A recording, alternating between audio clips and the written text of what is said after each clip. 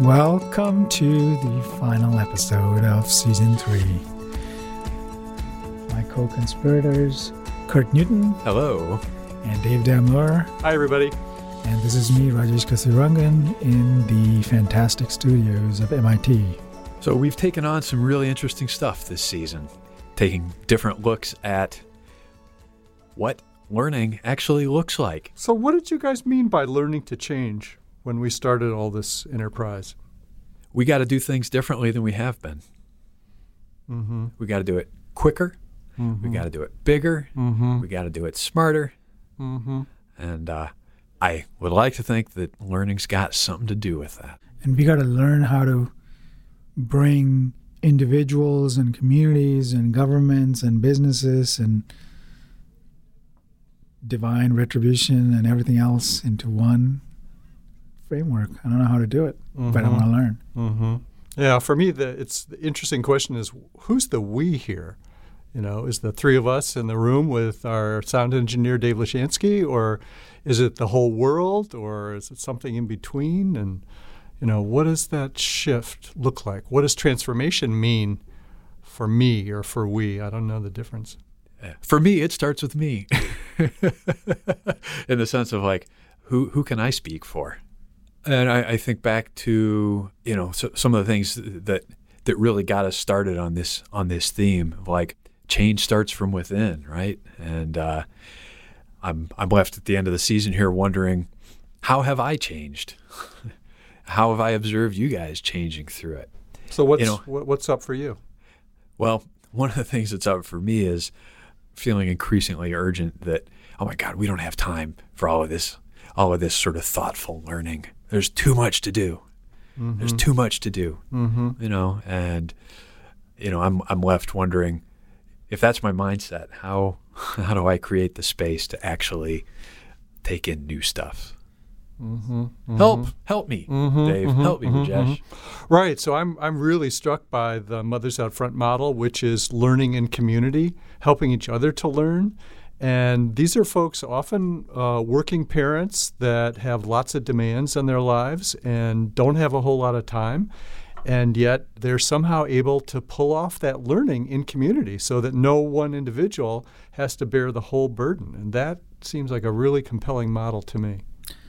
So the big thing for me, and which is strange given my anarchist impulses, is how the possibility of large-scale state action is now not too far. You know, we were talking about the Green New Deal. Not too far. You mean like we could be looking at it actually taking shape?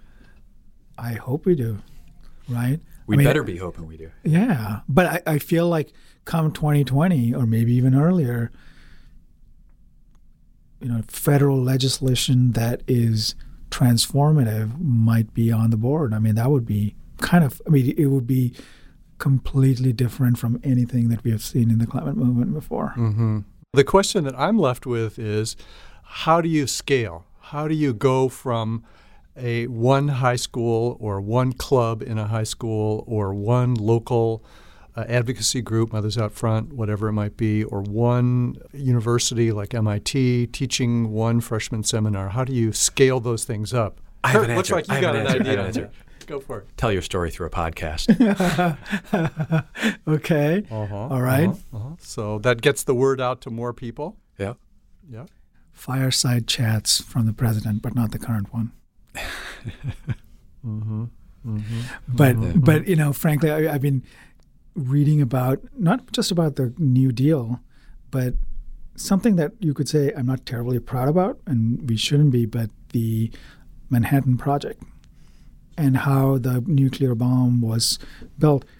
You know, 130,000 people worked on that, which in the United States of 1942 or 43 is 1 in every 1,000 Americans. Oh, right, in Los Alamos, New How Mexico. Many of them knew what they were doing? I don't know. My sense is it was super secret, and right? it used 1% of the electricity.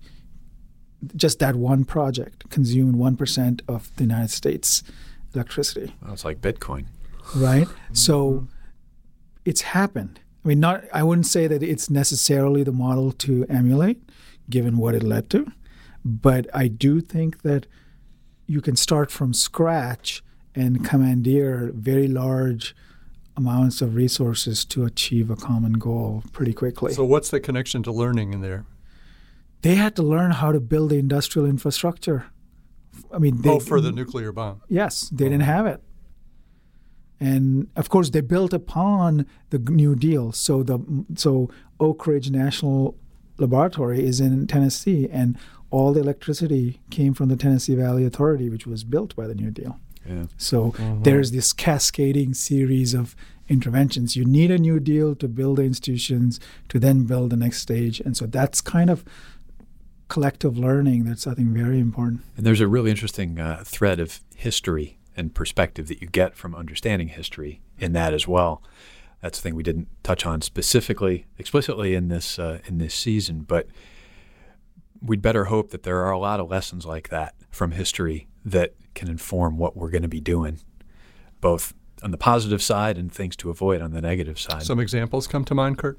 Well, an example of thing to avoid, from recent history. There's this expose about palm oil and the deforestation that came along with that as a unintended consequence from a bunch of not fully thought out biofuels mandates, 10, 15, 20 years prior. Yeah, George W. Bush. And the things that were set in motion through that have turned out to have really devastating consequences for the climate. And I feel like there's a bunch of, cautionary tales that we might want to learn from a deeper study of history. And that's only one of the most recent, but we can go way further. And that's actually why I love Quentin's safe-to-fail idea. Because if somebody had done a safe-to-fail experiment with palm oil, they would have figured out that cutting down rainforests in Borneo is not a great way to address renewable fuel, biofuels. In other words, let's do a few test plots of a palm oil plantation and see what it looks like. Right. Well, it's tough to set up. That's interesting, Rajesh, that you mentioned about safe to fail, because when I think about our three sets of guests, Terrascope at MIT, Mothers Out Front, and Boston Latin School, they were all experimenting. They were trying things out. Every year, a little different. Let's try this. Let's try that. And we could go back and recount lots of examples from all three of those sets of folks where they were learning on the job. They were learning by doing, trying it out. Oh, that didn't work. Oh, let's try something else, right? And each one of them had different goals, and yet they were able to roll with the punches, so to speak. Mm-hmm. As a community. As a community. Yeah, a learning community. And I think that is very interesting because communities that are self-consciously learning communities, I think, are different from communities that just happen to learn. In what ways do you think? Because I feel like that message of we need to learn together is probably part of the DNA of the organization itself. Mm-hmm. Got an example of a learning community that really you thought worked well, that influenced you? So this is a kooky community, but it was actually one of the most influential in my life. So I was part of a group called Kira. So Kira in Japanese means star. And so Kira was this community which was science and other ways of learning. So the idea was that you combine scientific inquiry with philosophical, artistic, and spiritual ways of knowing. And so they organized these 5 summer schools in Amherst, at Amherst College. And people would come from all across the world and spend 2 weeks with each other. And every day they would create a joint project. Like everybody was part of a team that created a joint project. And people would be like, you would have writers and, mathematicians and... It's like an artist colony, but broader domains. And it was amazing the kind of things that you would think of after just being at it together for a week, right? Like this magic would happen. It would be pretty intense before that, and nerves and tempers and everything. But I really liked the idea of a very diverse group of people coming together with a blue sky mandate. So diverse in the sense of representing different disciplines or and subject cultures, matter interests, cultures, languages, everything. Everything. Mm-hmm. It was it was a microcosm of an elite microcosm, because if you can fly down to Amherst College, you're not a very poor peasant somewhere, but nevertheless a very diverse group of people. We're not talking about a one-day hackathon either. This is a thing where it takes some time for people to get to know one another, and there's space for new big ideas to take shape collaboratively. And we had great mentorship. There were some very distinguished people who were mentors. And those mentors. Well, we saw that exact same thing that you're describing. We saw that in all three cases, Terrascope, Mothers Out Front, and Boston Latin. There were developmental stages that they went through, getting to know each other, who's in the room, who knows what are your skills, what can we learn from each other. And then they took off, all of them, at different stages of their development as a learning community. And you never know. I mean, it's not. I don't think you can bottle that magic. Like each group has its own chemistry, but when it clicks, I think everybody knows. And it's a process that you have to go through. You can't, like you're saying, you can't just walk into the room and all of a sudden it happens. But it's a process that facilitators like Kate Arnold, who is the faculty member at Boston Latin, who helped start that, Vanessa Rule and Mothers Out Front, others are facilitators. They're sort of helpers in getting the group to gel and become a community of learners. It takes time. So that's the other thing that learning tells us, right? Patience. And I think that we thought we were urgent before. Oh man, certainly conversations I'm having with people who have been climate engaged. That's a really common feeling. Right. So the clarion call of the IPCC 1.5 special report, right? Saying we got to be 50% reduction by 2030.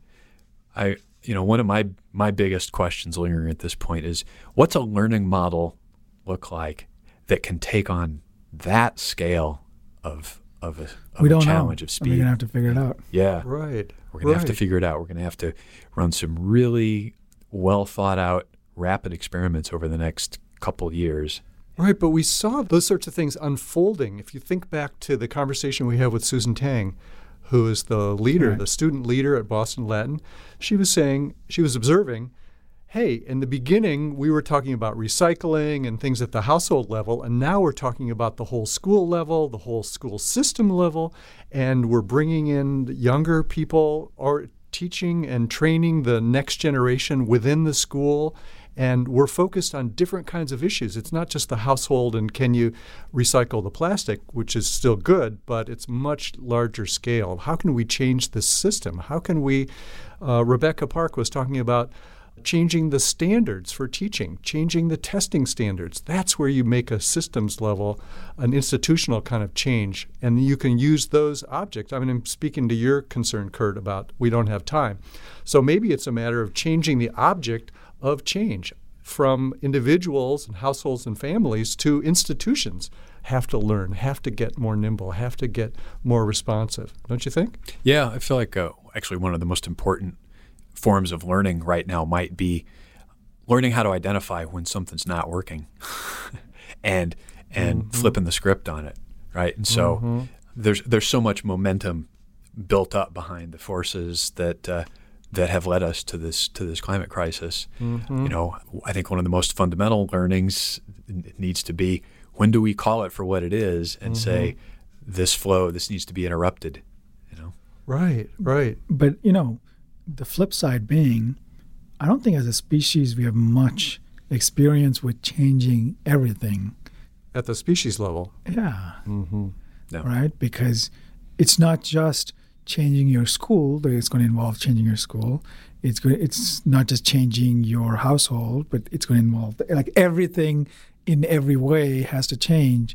And so if we are successful, like I bet if we recorded how we live today and we do, successfully negotiate some of those goals that I think the IPCC report is actually pretty conservative. We need to be much more aggressive in our targets than what it says. But let's say we do it, then we will be living a life 10 years from now that's quite different from what it is today. I mean, that's pretty, pretty unbelievable. You could So say how we get our energy and Yeah, how everything. we use How we transportation, move. everything. Exactly. Yeah. Consume say- food.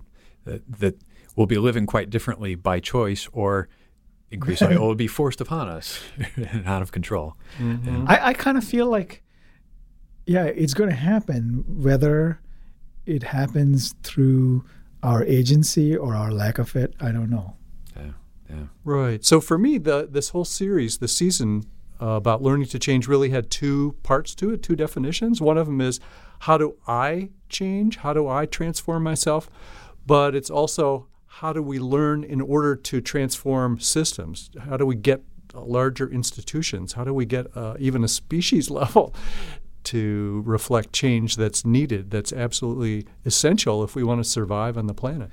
So when it comes to that, is there something that you guys feel the season did not cover in our learning to change trajectory, or something that you Yeah. would like to see? I mean, I have, along the spirit of urgency and so forth, this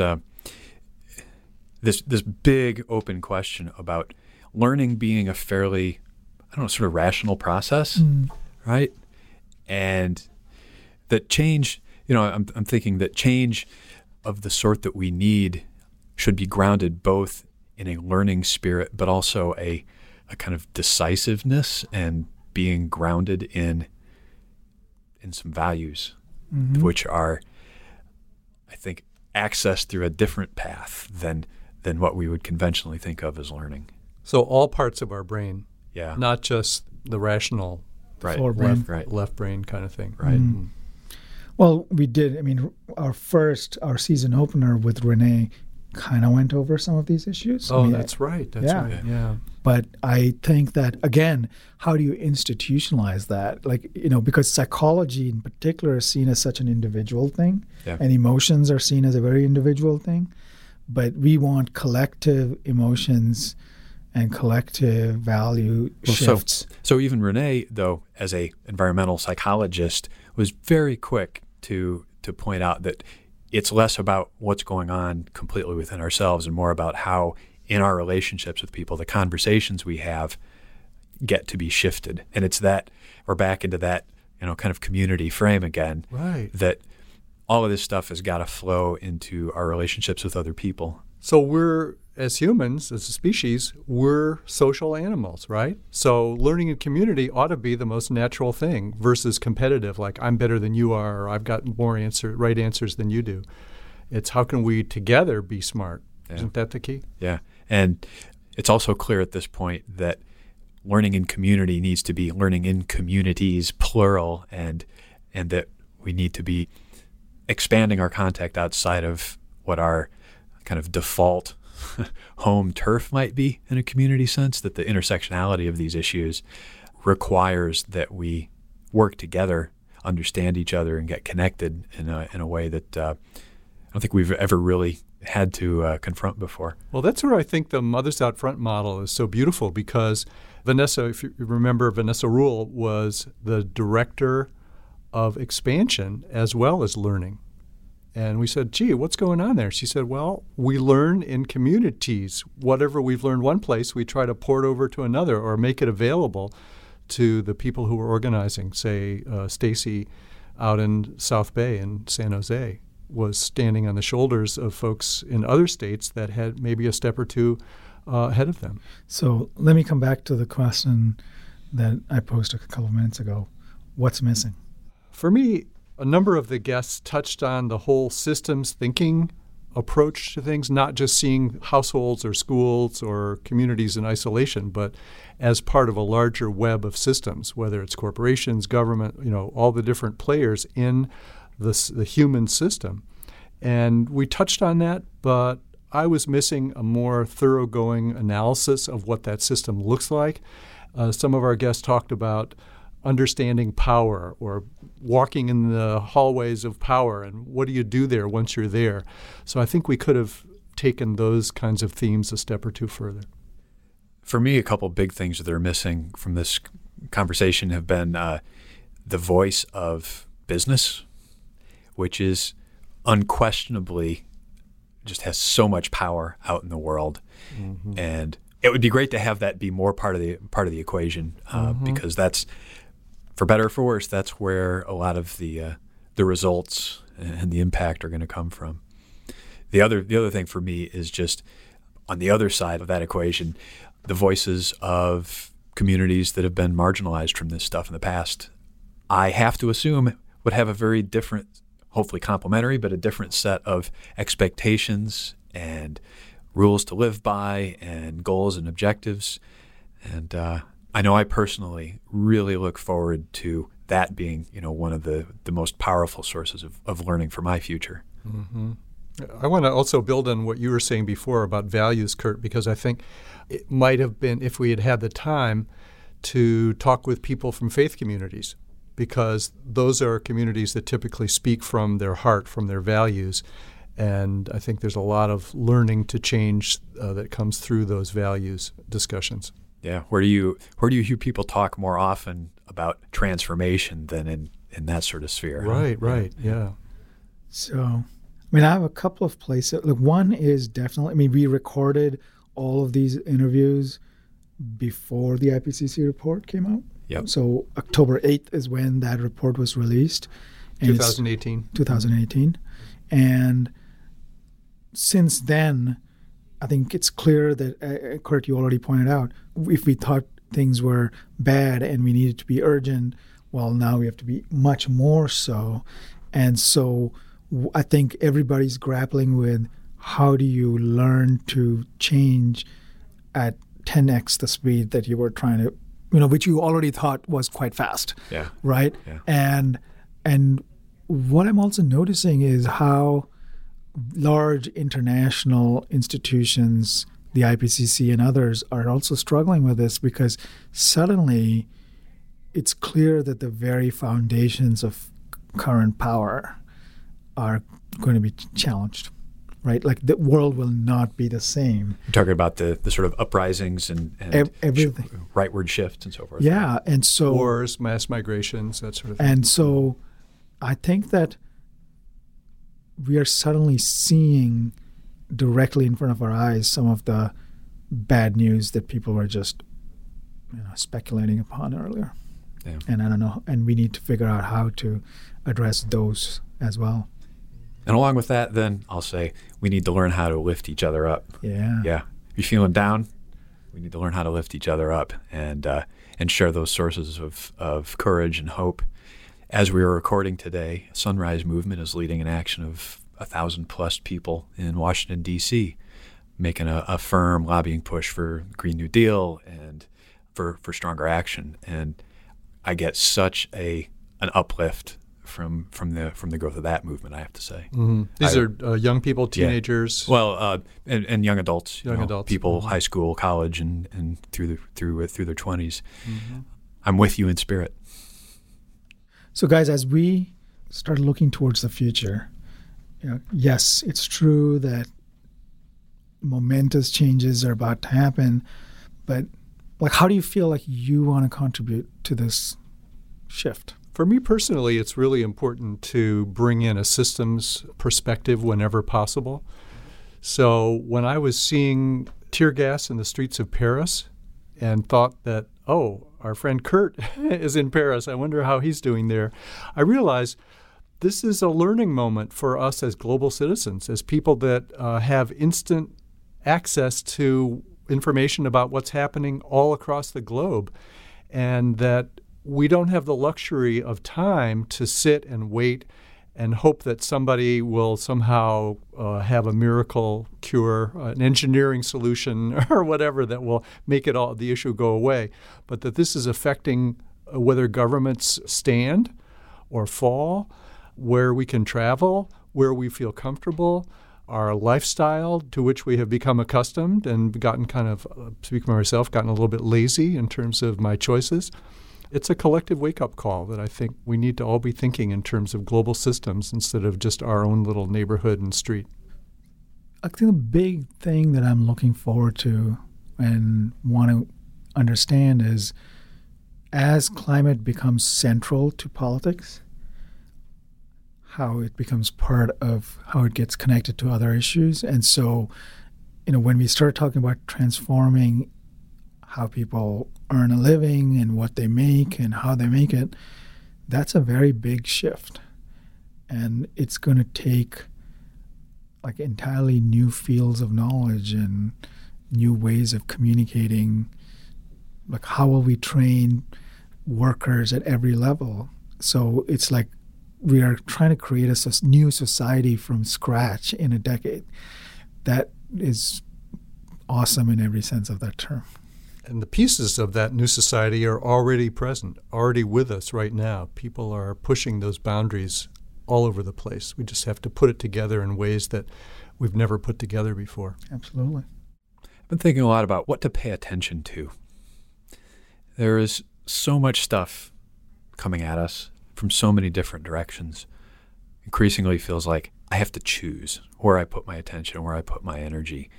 And it's absolutely at play when I think about what things do I want to learn, what experiences do I want to have to inform how I go ahead. I'm thinking about the experience we had in New England in eastern Massachusetts this fall with the natural gas explosions, where thousands of households in Lawrence, North Andover, and Andover had their natural gas service, go haywire, blow up. Hundreds of people had their houses destroyed. Thousands of people were displaced, and it's a terrible situation, and it's also a learning opportunity to really engage in that kind of thing.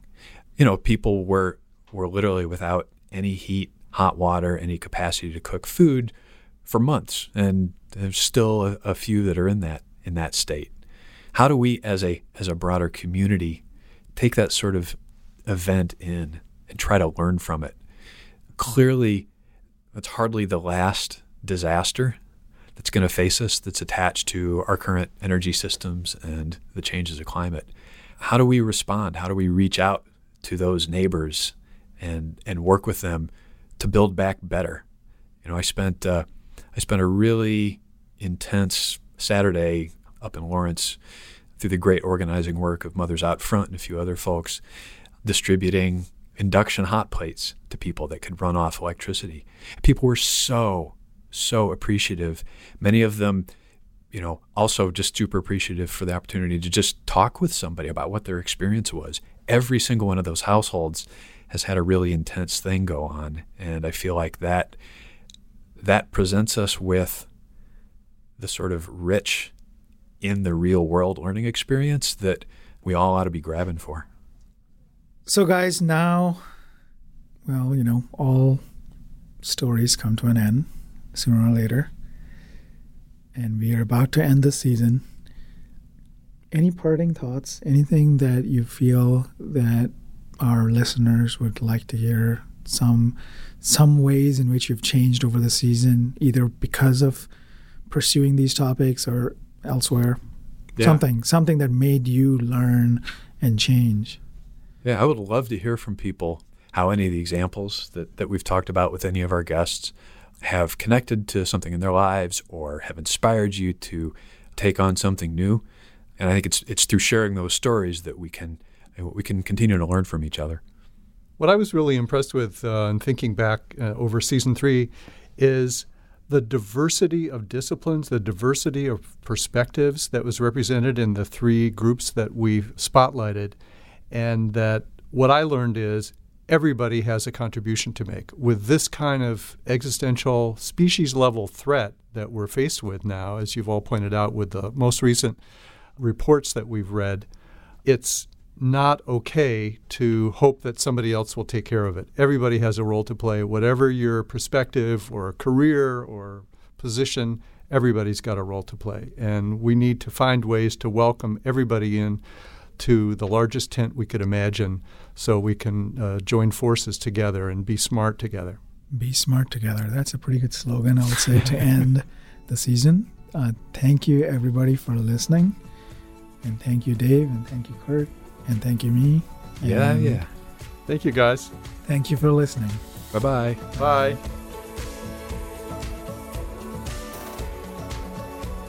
The Climate Conversations podcast is engineered and edited by Dave Lashansky. Project and media support is by my MIT Open Learning colleagues Laura Howells and Michaela Joyce. Please subscribe and rate us wherever you find your podcasts. Join the community on climate.mit.edu and be in touch at Twitter, climatex_MIT, and Facebook, group name MIT Climate.